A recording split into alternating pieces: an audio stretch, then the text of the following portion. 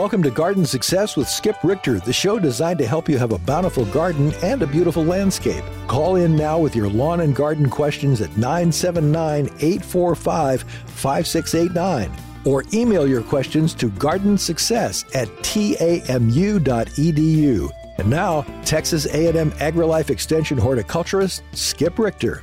Well, hello and good day. We are going to talk gardening for the next hour. If you would like to give us a call and talk gardening with us, it's 979-845-5689. You can also email me at gardensuccess, one word, gardensuccess@tamu.edu. So 2 different ways to get a hold of us here. And boy, we're getting flooded with emails here, so I'm going to try to jump on in and talk about some of these emails that we have going. Let's see, we had a question come in from Shelby, and it's an oak tree, and lower limbs all the leaves are turning brown on the lower limbs, and the leaves remain green on the rest of the tree by and large, and it looks like a post oak as I look at the foliage up close, as I can zoom in on that. Whenever you see a section of a tree where it just turns brown really suddenly and dies back, we look for a couple of things. I would look for some splits in the bark as you go from branches that carry dead leaves to branches that have green leaves. Somewhere after those 2 branches come together, something is wrong. Maybe it is a split in the bark from cold damage. Stress, it could be, and that could have been February 21 and December of this past fall or early winter. It was just cold, and it damaged a lot of plants and trees, and the damage may not be enough to kill them instantly, but you watch them decline over a period of time, and they're just not able to keep up with pumping water when it's that blazing hot like we've had right here. That would be my guess. If there has been anything done to damage roots, such as a trench or soil compaction from vehicle traffic or anything like that damages roots, could also cause the dieback. You just want to prune them back to where they join living tissues, and if you can wait and do that in the winter, that's fine. It's the best time to prune, but you could also get by with a branch here and there now if you needed to get in and do that. The only other thing is, if all of this were occurring on one side of the tree, I might look for things that are happening out from the trunk in that direction. Not 100%, but to some degree, the roots on one side of the tree feed the branches on that side of the tree. Now, sometimes a trunk will grow with a little bit of a twist to it, and so as you follow the vessels upward, it may be that it's not really the branches overhanging where the root problem was, but anyway, by and large, it's going to be similar. And that could be all kinds of things. One time I went to a school, and they had this beautiful oak tree with 1 dead branch in it. And we got to looking around, and in the Asian jasmine under this big spreading oak tree, there was a dead spot. That's interesting, on the same side, of course. So as I asked, I found out, they had a big ice cream party. And so when you make ice cream, you need lots and lots of salt to melt that ice and cause the temperature to drop. And so when they got through, they just dumped all that salt from the ice cream bucket in a couple of spots on that side of the tree. And there you go. Colombo, case solved.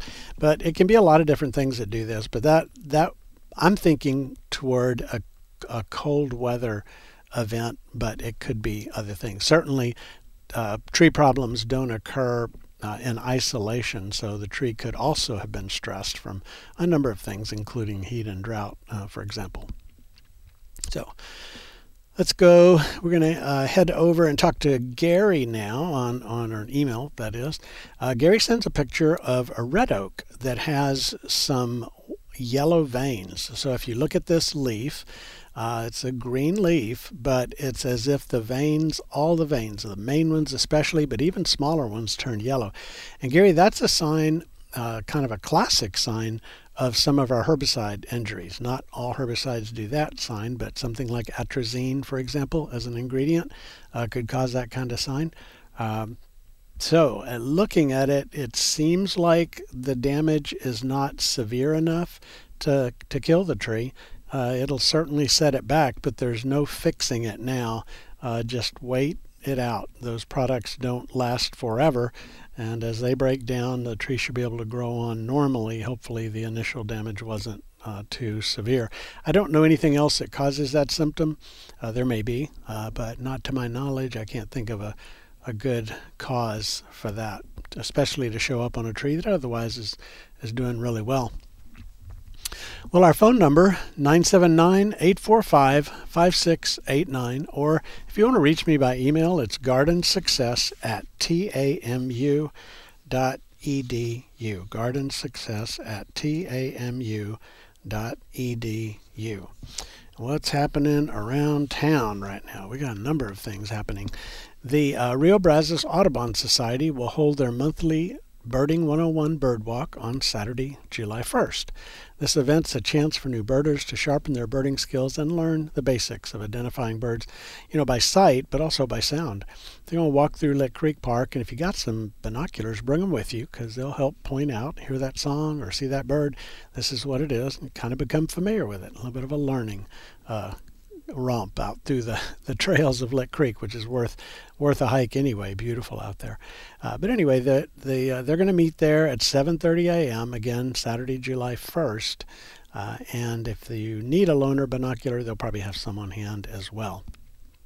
So I just want to point out that they are starting at 7:30, and it is important for you to bring water, both of which related to hot weather. So we're going to get this done early before it just gets too hot to be pleasant and outdoors in the weather that we've been having. Well, let's see. I'm going to go down and do another email. See, this one is from Jim and Kitty Anding. Let's see, get here. Okay, I'm going to jump over that one and come back to it a little bit. I had an email come in from, Brian. And Brian sent a picture of an apple tree that leaves out a little late every year. And the branches have these growths on them. And what's happening there? First of all, the late leafing out. Apple trees, peach trees, lot of fruit trees vary a lot in the amount of chilling they need to come back out again. And apples would be one where that's a species that normally grows further north than here. And so we sometimes are sold apple trees that would like to be a little further north. And so when they don't get their chilling, they don't leaf out well. And if they don't leaf out well, then it just sputters along. And if it's bad enough, the tree may really decline over time. But just being a little late, that's not unusual. That can happen. Now, the things along the branches, the swollen areas and things, those are cankers. And apples and many kinds of trees, shrubs, can get a canker, but the apples seem to be especially prone to them in my experience here. But there's not a spray for that. There's nothing to drench on the soil or do anything. You just got to, kind of try to keep the tree in good vigor so it's able to callus around and close back over that dead cankered area in time, get any loose bark out of there. But that's just part of the problem that we have here, one of the problems in dealing with trying to grow apples. Let's go to the phones. The number is 845-5689, and we're going to talk to Elaine. Hello, Elaine. Hello. How can I help today? Short of doing the back-breaking work of digging them all up, is there any way I can get rid of pokeweed in my garden? Pokeweed. What's it growing among? What are the good things around it? Well, this year, nothing, because I've been trying to get control of the garden area, and part of that involved getting the stuff out of there. We've had mushroom compost delivered twice, so the ground is pretty fertile. It's clay, so okay. We've had to do a lot of that kind of stuff. Well, short of digging them up, you would be spraying them, and you could spray them with a broadleaf weed control product. There's a number of them out there that kill broadleaf weeds. There are products that are, since the pokeweed has a little bit of a good storage underground of that weed, you may want to use something that has triclopyr in it. Triclopyr. That would be sold as poison ivy killers, and there's many other names that they'll put on it, but that's the ingredient you're looking for. So either a glyphosate or a triclopyr, either one would translocate down and do a pretty good job. Just be real careful. They drift onto something good, and they'll do the same thing to a plant you like. So Okay. I would not pump up the sprayer too much. The higher the pressure, the more you get a mist that drifts. So keep the pressure low, and you don't have to drench the plant. Just get the leaves wet. Just get the leaves wet. Yeah. All right. And what is the effect of that chemical cyclosphere on, because we're totally organic? Well, it's not an organic, that's for sure, not an organic product. I guess if you wanted to minimize use of either of those herbicides, probably I would use the triclopyr, and I would brush it onto the green stems of the plant. Okay. So rather than spray it everywhere, you're just using a Right. foam brush or however you want to devise it to get the stems wet, or maybe dab it on some leaves. That way it's only on the plant, it's not all over the place like a spray would do it. Okay. And would you repeat the name of that first product? Well, the ingredient name is Triclopyr. It's very good against some of the persistent brushy types I'm of sorry, weeds. I lost you. Okay, what was the last thing that you heard me say? I'm sorry, I didn't hear you because I cut out. Okay, I'm sorry. can you hear me now? Yes, I can hear you now. Okay, I'm going to spell it Triclopyr. Okay. That's I the got it. ingredient, and just wherever you go shop, look for that as an ingredient, and it should do pretty good. Thank you so very much. I really appreciate it. 'Cause All I right. did not want to have to get out there in this heat and dig those things up. There you go. All right, thank you very much for the Thank you call. so much. Bye-bye. Our phone number is 979-845-5689, or by email gardensuccess@tamu.edu. A question come from Jim, and the question is it better to use the seeds from a berry fresh off the tree, like a mulberry, for example, or something along those lines, or to gather seeds out of the little dried fruit that have fallen to the ground? Well, it doesn't matter. You just want to make sure that the fruit is fully ripe. And then if it's fully ripe, then the seeds are going to be developed in the case of mulberries. And you can just dry them and make sure and get all the water out. Maybe the ones that you pick off the plant are going to have more moisture content than something dried on the ground. But they all need to be fully dried before you put them into refrigerated storage, or you can plant them. In the case of mulberries, again, I think you can plant those right away. I don't believe they require a cold chilling to the seed. I might have to look that one up to check for sure. Just lots of interesting questions coming in by email. Another one that came in, Carlin has a number of different weeds that are growing in flower beds that are pretty persistent. They vines that come up and just grow and grow. And as I'm looking at the pictures, it's kind of hard to tell, especially as the picture gets further out, but it looks like more than one kind of vine that's growing in there. What I would do is either follow them to where they come up and dig them up there, or if you want to spray, a broadleaf weed control product would be the one to use. Just take extra care to not get it on desirable plants. I can't tell from the photo if there's any foliage of desirable plants nearby, but you may want to devise some kind of a spongy dabber to get a product on those leaves that will kill the broadleaf weeds. And then I see a photo of a lot of nutsedge, and oh boy. Well, welcome to gardening. Nutsedge is a very persistent problem in beds. There are different products you can use. One is called Manage. I believe Manage is, yes, Manage.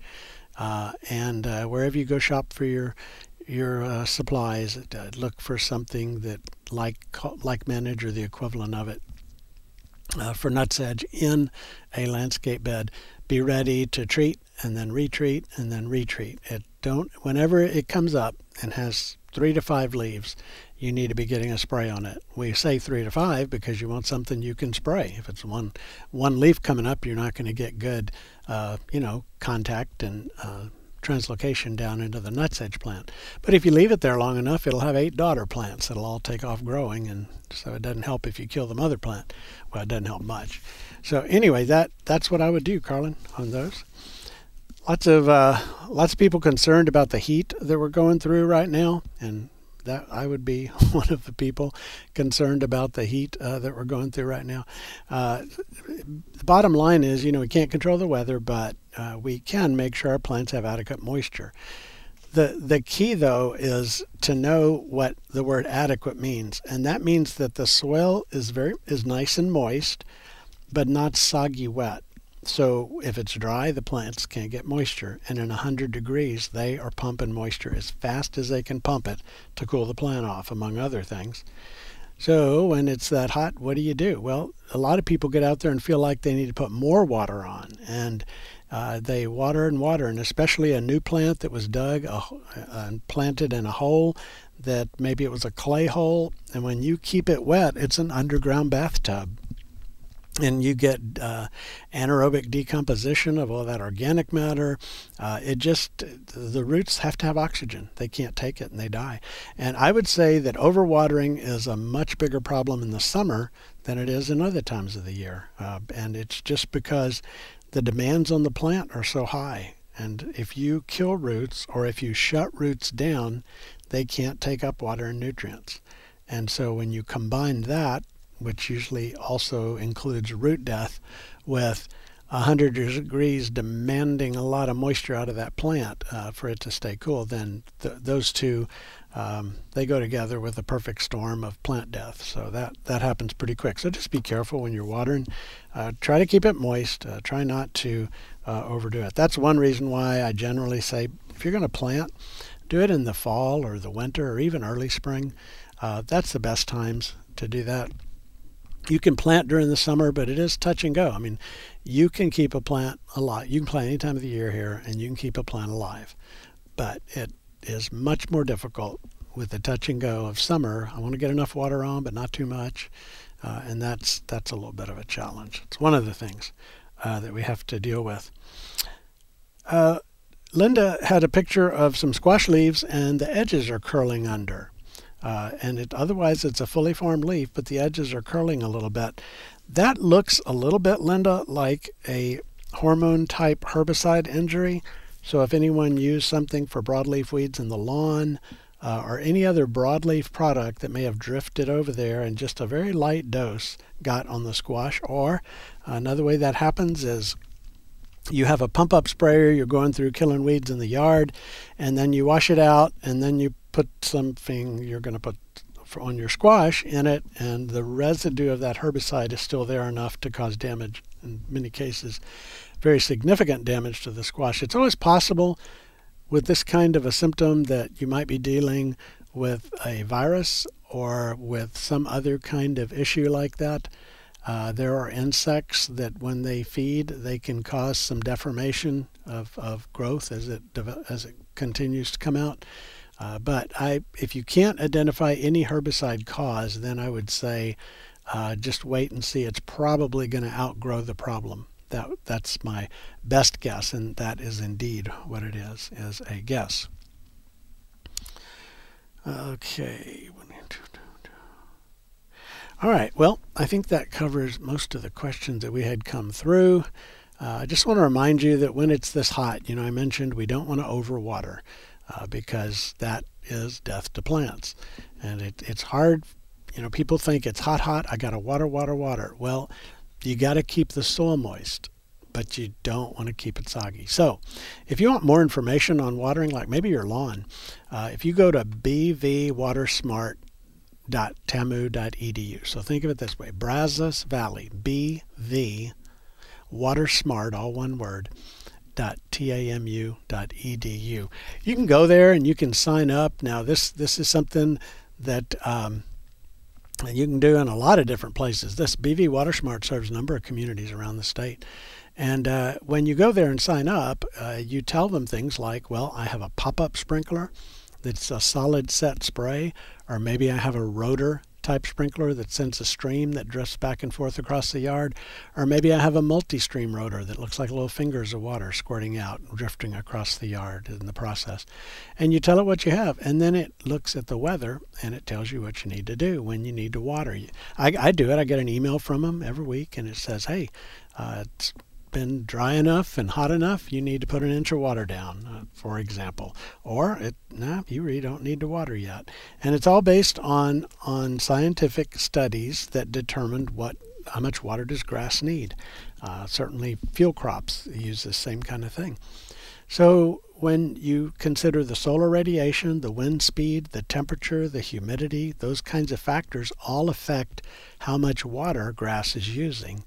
And so there's nothing better than doing it through one of those water-saving, transpiration-based services like bvwatersmart.tamu.edu. I would encourage you to do that. Let's see. We are going to now go to the phones and talk to Stacy. Hello, Stacy. Hi, Skip. Since we're talking about watering, I figured I'd get your opinion on this. I planted quite a few new fruit trees this last, early spring, right when they came out. And I was wondering about getting, they have those, either the bag that fits around the tree or the little donut at the bottom, and if that would be a good thing for watering, like versus having either hand water or try to throw a soaker hose around the base of the tree. This way I can control how much water, and I didn't know which one of those was preferred, if there was a preference between the donut ones and then the ones that kind of like go up the tree a little bit. I don't think it matters. If you're using one, they do allow the water to come out slowly over time, which allows it to soak in. That's the biggest challenge with sitting there with your hand on a hose is, it just runs off before it soaks in. And so those would be a good idea. You could accomplish a similar thing by creating a berm of soil around the tree. Think about how big the cylinder was when you pulled it out of the pot to put it in the ground. Maybe make the berm twice that wide, and then you fill it up with water. I'm talking about a berm maybe 4 or 5 inches high, and you fill it up with water and it all soaks straight down. And so that's another way to do it. But either way, gradually soaking the soil to keep it moist is a good idea. Okay, that was like my main question, because right now I'm just taking a 50-foot soaker hose and kind of halfway surrounding it a little bit and letting that run for a little bit for like 3 trees at a time. But it's like, I'm wondering if just doing those donuts might not be, and plus that the donut ones might keep the grass down a little bit. It's trying to get through the mulch spring. Yeah. Keeping that grass away is one of the most important things we do, because otherwise the weed eater and the lawnmower can really damage the trunk. I know. I've tried to get that last grass blade without hitting the trunk, and oops. Well, I have some of those plastic collars around the base, just in case I'm getting too close with the weed eater and I'm not thinking about what I'm doing. All right. And then I have one other peach tree, and I've had this problem with another peach tree that died last year, but now it's the second one, so I'm wondering if I have a problem where I see sap at the bottom coming out, and it's like not doing that great. And it's an established peach tree. It's not a new one, so I'm not sure seeing that sap coming out as a borer or a disease or kind of. Well, that's a good question. If it's coming off the base of the trunk, just take a knife and scrape back the sap to look behind it. And do you just have discolored tissues, like the bark tissues kind of died and turned brown as you scrape in a little bit? Or is there a tunnel? And if you see the tunnel, then you know it was the peach tree borer. There's 2 borers that attack peach trees. One is the peach tree borer that attacks the base of the trunk, the bottom, let's say, foot or so of trunk. And the other one is the lesser peach tree borer, which attacks the branches. Okay. Is there any treatment for that, or I'm just kind of stuck if I have the borer? There are some treatments. It's been a long time since I have looked into that. So I need to check in to see what's recommended for those now. Basically, you're putting something pretty persistent on the trunk, so when the bug tries to chew in, he encounters that barrier of pesticide. In the old days, before pesticides, people would take a soft wire type thing and push it into the hole to kill the larva back in there. I've never tried that, but I guess that's one of the things you could do. Okay. Well, I appreciate your time. All right. Thank you for the call, Stacy. Take care. All right. Our phone number is 979-845-5689, 845-5689, or by email at gardensuccess@tamu.edu, gardensuccess@tamu.edu. I want to remind you that on Saturday, June 24th, at the John Ferry Garden, which is on FM 359 outside Hempstead, you can go online and hunt down the John Ferry Garden. It's simple. It's jfgarden.org. They are going to have out at the gardens the ability to kind of tour through at your leisure. This will be from 10 a.m. to 4 p.m. And there'll be volunteers stationed around to answer your questions and things. The nursery will be open from 10 to 3 out there, and there's lots of nice things going on. So that's at the John Ferry Garden. Then on Tuesday, the 27th of this month, the Brazos County Master Gardener Association with AgriLife Extension is having a presentation for the public. Our speaker is Bruce Dvorak from the TAMU School of Horticulture, and he'll speak on green roof structures and wall technology. You may have heard of green walls before, where plants are planted along a wall, and there's green roofs. Seen some really cool green roofs. Well, Dr. Dvorak is going to be talking about that. So that would be on Tuesday, June 27th at the Extension Office, the AgriLife Extension Office, which is next to the County Tax Office on County Park Court in Bryan. No charge for that program. We hope you can join them and learn about that wonderful, cool new world that we're seeing now of green walls and green roofs. Our phone number is 979-845-5689, 845-5689, or by email at gardensuccess@tamu.edu. I was looking at the latest copy of Texas Gardener magazine. We had Jay on a while back from Texas Gardener. You know, that's the only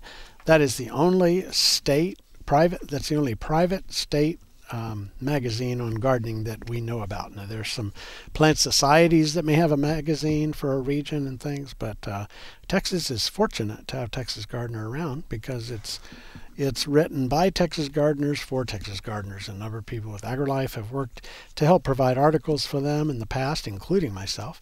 In fact, I have an article in this issue that is efficient lawn watering. And it's watering based on evapotranspiration, which is what I was talking about a little bit earlier. It talks about the watermyyard.org website and how to go about evaluating your system, deciding when to water, how long to water, how to water, just a lot of good technologies. You know, the nice thing about the watering and watering technology is they have developed so many ways to be precision with what we apply. Instead of just, flood irrigating, like a lot of crops still are flood irrigated, we're able to precision apply that water right to the root systems of the plants and not have as much waste of water in the process. You can do that at your house. I encourage people to try drip irrigation. I have a number of drip systems at the house. They require a little bit of maintenance, but in general, they sure are nice. Mine is set right now. I've got one on a hose end system. It's a drip irrigation, and it's got a little timer on it, and that timer is set to water twice during the week on the particular things I'm watering with it. I could set it to water twice in a day if I wanted, or 3 times in a day. It's just really kind of cool to be able to do that. And it puts the water right where the plants need it on their root system, not somewhere else. Water conservation when it is so blazing hot is really important. Really important. And let me just explain some other reasons why water conservation is important. Every time you wet foliage, you increase the incidence or the potential incidence of disease problems. So especially fungal diseases, but also bacterial, they like to have moisture on the leaf in order to do what they do in attacking the plant. For in the case of fungal spores, the equivalent of germinate and send the equivalent of a root down into the plant and cause the spots and the issues that we see. So we avoid wetting the foliage and minimize that problem. Another reason why it's important to not water so much is our water has a lot of sodium and bicarbonates in it. And I realize we have more than one watering system in the listening area, but still, by and large, lots of sodium and bicarbonates in the water. And so every time you water, you're applying those. And it is not the best thing for plants to do that over time. Sodium destroys clay soil structure, causes it to be very dense, very tight, we say. It doesn't drain internally well. So if you want to build a farm pond, that'd be great clay to line the pond so that it holds water. If you're trying to have a yard or a garden, you don't want that. You want it to have good structure and internal drainage. And so the more you water with city water, and I say city water, municipal water I should say, but the more you water, it's just going to continue to build up over time. And there's things we do to deal with it, but believe me, it's better to not have to deal with anyway. Plus there's the expense, of course, of water, and then the demands on our watering systems that sometimes, I know last summer, what was it, 100 degrees for 40 something days without a drop of rain. That kind of thing puts a real strain on our water systems as well. Well, believe it or not, I'm still vegetable gardening out there. I finally dug up a few things that had been waiting on me to come get them. The peppers are producing really well now. Eggplant's been producing really well. Tomatoes are still producing. The fruit, they're not setting a lot of new fruit. The little dwarf cherries and the dwarf grape types will set fruit fairly well when it's hot, but the big slicers don't like to do that. But there's still plenty of things we can do right now. If you haven't planted okra, you need to do that. In fact, I planted a bunch more just the past couple days. Southern peas can be planted in this heat. Sweet potato slips, if you can find them. And the cool season squashes. Oh, wait a minute. I shouldn't say that. They call them winter squashes, but it's the storage squashes, the hard squashes. That would be like, compare a yellow crookneck squash to a pumpkin. The crookneck is a summer squash. It's harvested immature, very tender skin.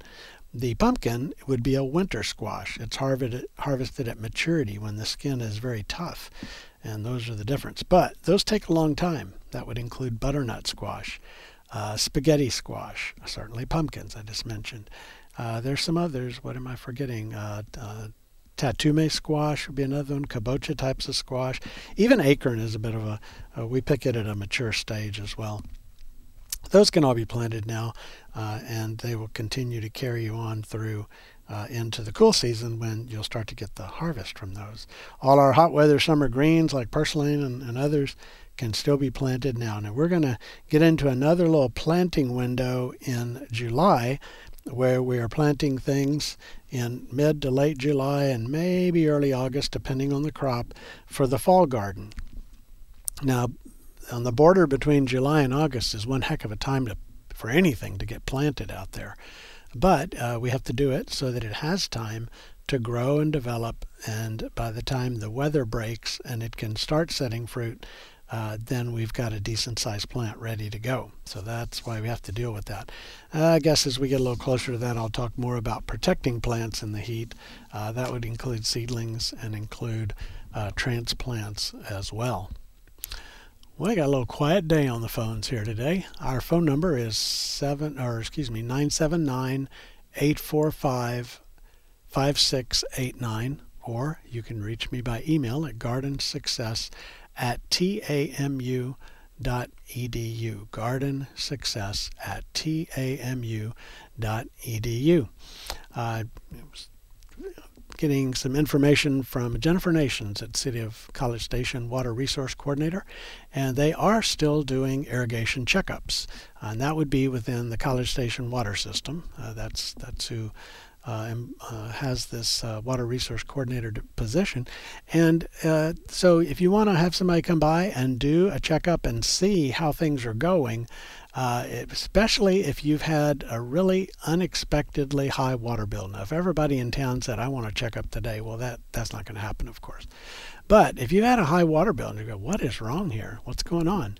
Well, have them come out and take a look. Give Jennifer a call or go online to cstx.gov/water, CSTX, College Station, Texas, .gov/water. Because why continue to have high bills when it may be something by and large that could be fixed? That would be pretty important. Don't forget, in the watering recommendations, that at this point in time, I would say water 1 or 2 days a week. Now, believe it or not, I have a yard that I haven't watered this year at all, not once. And so as you develop a deeper rooted grass plant, you don't have to water all the time. Now, I could see a little bit of stress the other day, and then it perked up in the evening. So I may be getting close to doing a watering over in that zone that was showing the stress. But the thing of watering every day, every other day, it's just absolutely not necessary. Not necessary. I would say 2 times a week would be the most you should have to water, or something else needs to be fixed that's not happening. The irrigation system isn't putting it out at an adequate rate. It's not being run long enough or something, because once you soak the soil deeply, you should not have to water really for about a week. But I'll go with twice a week if in some situations perhaps. I don't know if that helps or not. Are you interested in growing herbs? I think that herbs are one of the easiest plants to grow, and it's a fun plant to grow. There are all kinds of herbs that do very, very well here. We have annual and perennial herbs. By the way, the annuals would be things like basil. They don't like wet weather or cold weather at all, but they grow in the summer. And then we have perennials like rosemary, which is a very drought-tolerant herb.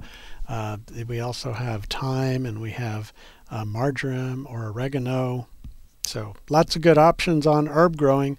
The nice thing about herb growing, well, not the nice thing, one of the nice things about herb growing is you can do it in a container. I mean, you can make a formal herb bed, do that beautiful plantings, where everything is mirror imaged from one side to the other, and you've seen those kind of herb gardens.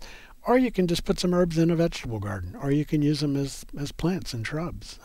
And you can use them as annuals through a path. Some of them are actually very good. I like oregano as a ground cover, just crawling around underneath other plants. And then you get the oregano when you want it. So lots of good options there. Well, let's go to the phones. The number is 979-845-5689, and we're going to talk to John. Hello, John. Good afternoon. I have a potato question. Okay. I had a good long row of potatoes plants, and of course they've all browned up and died. And I started at one end digging them up, and it's really a good crop, big red potatoes. My question is, do I need to just go ahead and dig them all up right now, or can I just dig them up as I go along? John, I dug the last of mine about a week ago, and I noticed that I was starting to get a little bit, where you get some of those issues of the skin of the potato.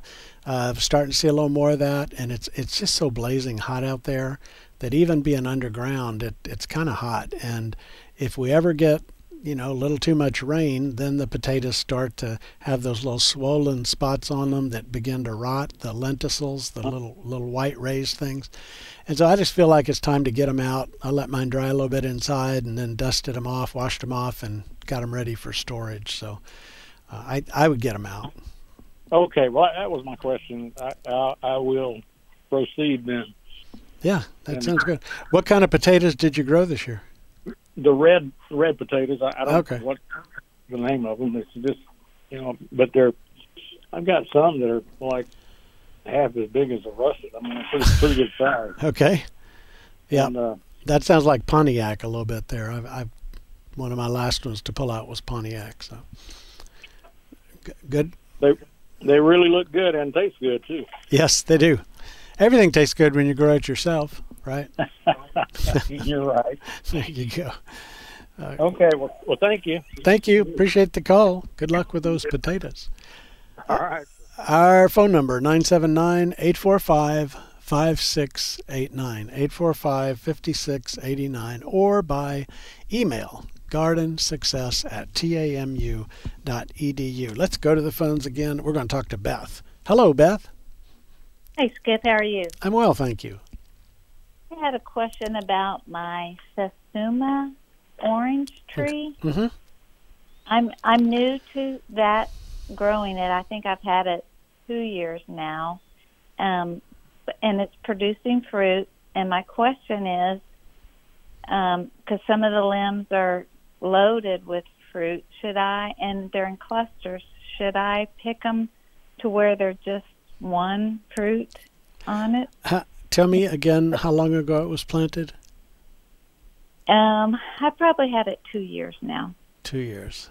Mm-hmm. I think you could It's pretty small. Yeah. I mean, I had a big container. It's really a big container. Yeah. But it's still pretty. It's probably about 3 feet tall. Okay. Something like that. Yeah, that is a little small side for 2 years. I don't know. I mean, you might pick some off and then just with the rest of them, leave some for you to enjoy. But in the meantime, I think you're going to need to start pushing that with a little bit of fertilizer. Get you a good quality fertilizer or something. Slow release will be best, but doesn't have to be. And just small doses. If you don't use slow release, just small doses to kind of kick it into gear and get some growth out of it. If it's in a large container, you should have a bigger than 3-foot plant, I think. So. Okay. And the good thing about having a bigger plant is you can hang more satsumas on it when it's time for harvest, right? So yeah, that's what I would do. I know it's hard to pull those fruit off, but that's kind of the trade-off. Because is it putting more energy into the fruit than into the growth of the tree? Is that? Yeah, we think of fertilizer as plant food, but what really fuels plant growth is sunlight and carbon, the nutrients that come up from the ground, but also the carbohydrates, that's what a word I couldn't say, that are made in the leaf with all the nutrients and things. And those carbohydrates are the fuel. That drives everything. So for you to be able to create a bloom bud, to be able to set and ripen a fruit, takes a lot of carbohydrates. And so that's why we want to get as much vigor in the plant and good green leaves, lots of foliage, and so on. And because of the heat, I mean, we've had intense heat, and I just now moved it from the intense heat of the front yard into the backyard, so it'd be not so intense. Is that all right? Yeah, it's a little easier on it. I would still make sure it gets at least 6 hours of sun, if you can do that. And the morning sun's better than afternoon sun. But, think about citrus. It grows in the Valley of Texas and in Florida, where it is just blazing hot. And so it can take a lot of heat. Of course, yours is in a container, which, that's kind of limiting that particular plant. So giving it a little break in the late day is fine, but mainly just watering it, making sure you keep it watered. Would you put it in the ground at some time? You could with the satsuma. Once a tree is established, maybe has 3 years in the ground, now going from this container to the ground, you kind of start over almost on the 3 years. But once it's established and you've got a good-sized tree, satsumas can take it down in the mid to low 20s. Somewhere in that range. I don't want to offer any more, but I've seen them go a little below that if everything is right. So here you throw a cover over them maybe once a winter. Yeah. Okay. All right. Thank you, Ben. I appreciate it. All right, Beth. Thank you for the call. Thank you. Bye. Our phone number is 979-845-5689, 979-845-5689, or by email at gardensuccess@tamu.edu, gardensuccess@tamu.edu. We were talking about herbs and things. Herbs can be grown very well in containers. That is a really good way to grow herbs if you don't have big space for an herb garden. I guess the way I look at it is, how many herbs do you really eat? Like how much rosemary do you really need in a year to be able to do whatever you do season-wise, right? Well, that's not much. I mean, it really isn't. And so like one rosemary bush could keep a bunch of families in rosemary, unless, you were just making Italian dishes every day to feed the army, But seriously, it doesn't take that much. The same's true with oregano and chives and other things.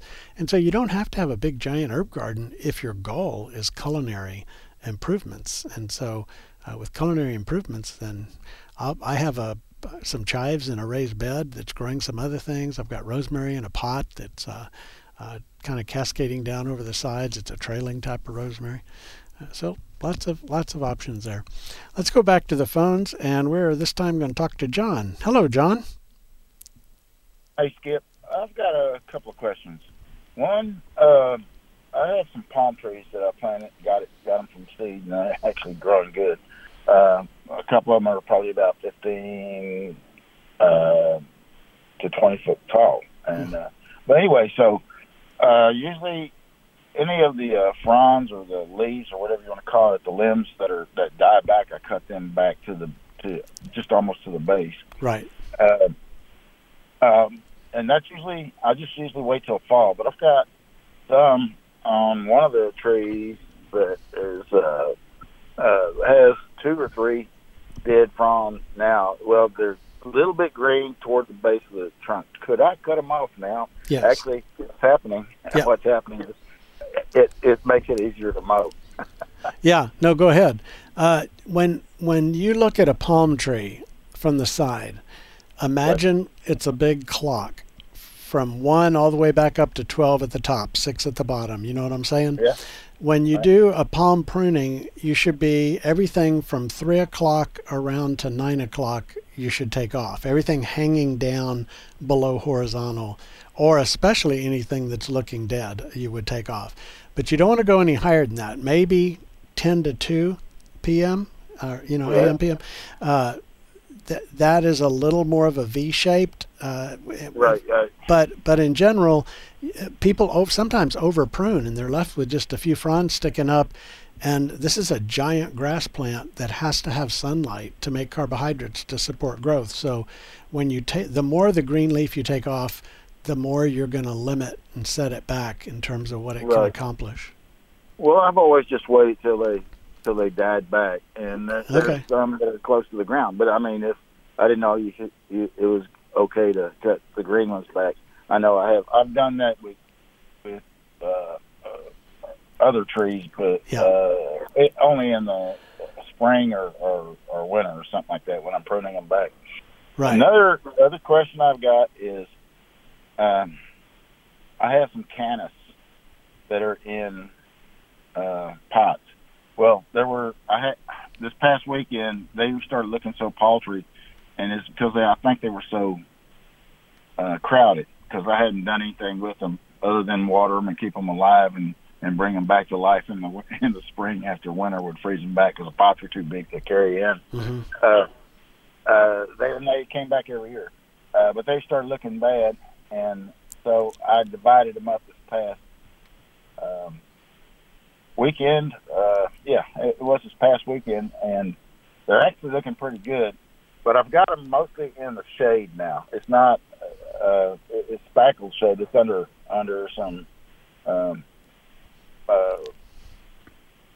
like a chinaberry tree or a small oak, and so. But it's mostly shade during the day. There's about 2 hours of sunlight direct in the evening, just before sunset. But that's about it. Is that going to be okay? They're looking okay so far, but that's only been a week. Tell me again the specific plant.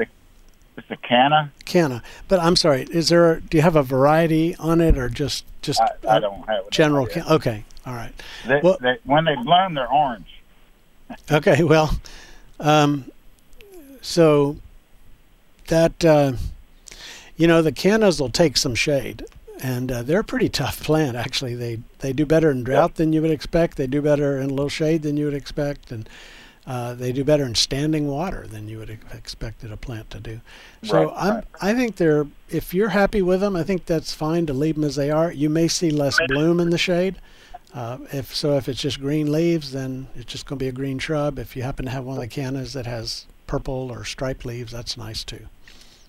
Yeah, they're in pots. So I will move them out, and I will try to get them in the ground at some point. But the reason I was wondering about that was because all these cannas around that I've seen driven by and whatever, they were blooming like crazy now, and they're looking good. And I thought, well, I'm doing something wrong here, and I needed to divide them. Yeah. So did that, and I know it's probably not the right time of year, but I figured it's they're pretty tough. Just a little fertilizer, a little water if you want to encourage them a little bit more. Most people don't have to do much of that because they are very willing to grow. Okay, well, I appreciate your help. All right, John. Hey, thanks. I appreciate the call. Let's go now. Yes, sir. We're going to go now to talk to Kate. Hello, Kate. Hello, from College Station. Hi, Kate from College Station. What do you do, or why would one apply Epsom salt to their soil? People put Epsom salt when you need magnesium. And you have to have a test to determine that? You would need a test, or I would if you have a plant and the foliage overall looks nice and green, but the oldest leaves, the center of the leaf has kind of a greenish Christmas tree shape in the center. The veins? The mid vein with the veins going out from it. They have that upside down V like a Christmas tree shape. Gotcha. It's green, and then in between the veins and further out toward the edges of the leaf, it's not. It's yellowing. That's a magnesium deficiency sign on most of our broadleaf plants that we have in the landscape. I still would have a soil test just to be sure, because just adding nutrients when they don't need to be added can actually cause more harm than good. So that is what I would do. But Epsom salts, you could put a little Epsom salt and water, maybe a tablespoon and some water, a couple of tablespoons, and then shake up a gallon and then just drench it around the plant and water it in real good and see if you see an improvement on that symptom. Okay. And if you do, well, that's a cue that, you needed Epsom salt. And there's better ways to apply magnesium. Okay. Well, I don't see the symptoms. It's just that I had to soak my dog in Epsom salt. Okay. And apparently, when you buy Epsom salt, the smallest bag is 5 pounds. Well, my dog's paw needed a couple of tablespoons. So I've got all this Epsom salt I don't know what to do with. I may just put it in hazardous waste, I guess. Well, I wouldn't do that. I mean, boy. Well, I don't know what to tell you to do with it. Somebody probably would want it, one of your neighbors or something, because people take nice Epsom salt baths after a long, hot, hard-working, sore muscle day, and there's a lot of good. I guess that's why it's such a big amount. Yeah, that's a lot. You should be able to, in the future, if anybody's listening to you, should be able to go to a pharmacy and come up with a little less than that size. I don't know. I was shopping at supermarkets. Okay. Okay, what kind of varmint loves to eat basil leaves?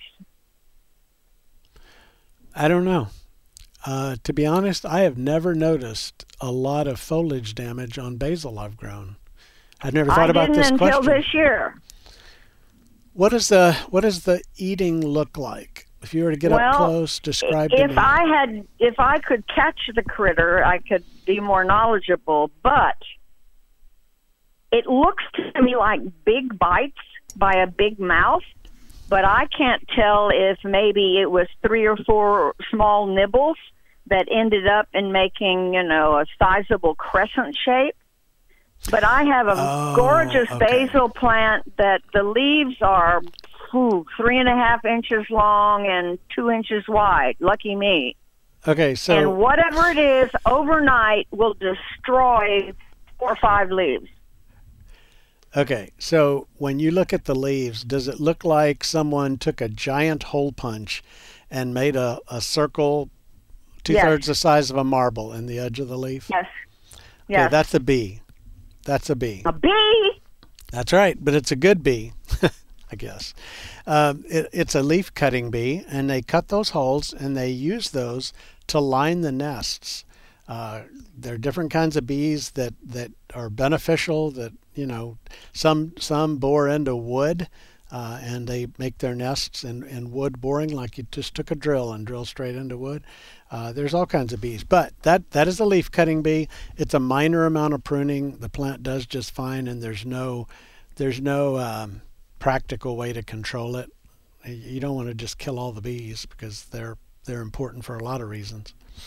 Well, I think you're onto something because I'm growing status, and it's not like a swarm of bees, but almost daily I see a bee or two on the salvia. Okay. Well, that's a good thing. Maybe you're right. Well, I just hate to lose my basil. Okay. All right. I have a huge, I'm going to call it a mushroom. I think they have a new name. What are these horizontal mushroom-looking things that grow out the trunk of a tree? Those are shelf fungi. Okay. They decompose I'm wondering if we got that from all the rain we had a month ago, because it's right at the base of the tree. Okay, so fungi, they were typically the kind of fungi we're dealing with in our lawns and gardens that are creating mushrooms and things. They are growing their little strands through the wood or through the mulch in your beds or wherever they're growing. And then when the weather, maybe we get a little change in the weather or something, they'll send up their fruiting structure, which can be a mushroom or a toadstool in the yard. It could be a shelf fungi coming out of the side of a tree trunk or a log in the forest. And all they're doing is that their job is to turn wood back into soil. Now, they don't think that's their job. They think their job is to survive and propagate the species. But from a gardener standpoint, they do a good thing in that they decompose organic matter back into soil. So it doesn't mean my tree is unhealthy. It doesn't mean it's unhealthy, but if it's a living tree, it does mean that the interior wood has been compromised, and now you have I'm going to say less strong spot in that trunk of the tree where it could snap off when you have a storm, depending on the degree of the problem. It could be just. So should I remove this shelf fungi? No, that won't do anything. That's like cutting the blooms off of a blooming tree. It doesn't hurt the tree at all to cut the blooms off. So no, removing the mushroom, the toadstool, the green shelf, or the shelf fungi, none of that is going to help. Bummer. Okay. I don't want to lose the tree. Yeah, it's a growing tree. All right. Hey, Kate, I am out of time, but I've enjoyed talking to you. Thank you for calling. Appreciate it. All right. You take care. You've been listening to Garden Success, and we are going to be back again next Thursday from 12 to 1. In the meantime, you can listen to past shows by podcast. Just look for Garden Success Podcast and tell your friends and neighbors about Garden Success. Looks like I got 5 seconds left. I'm just going to watch it count down. We're not supposed to have dead air space in radio, right?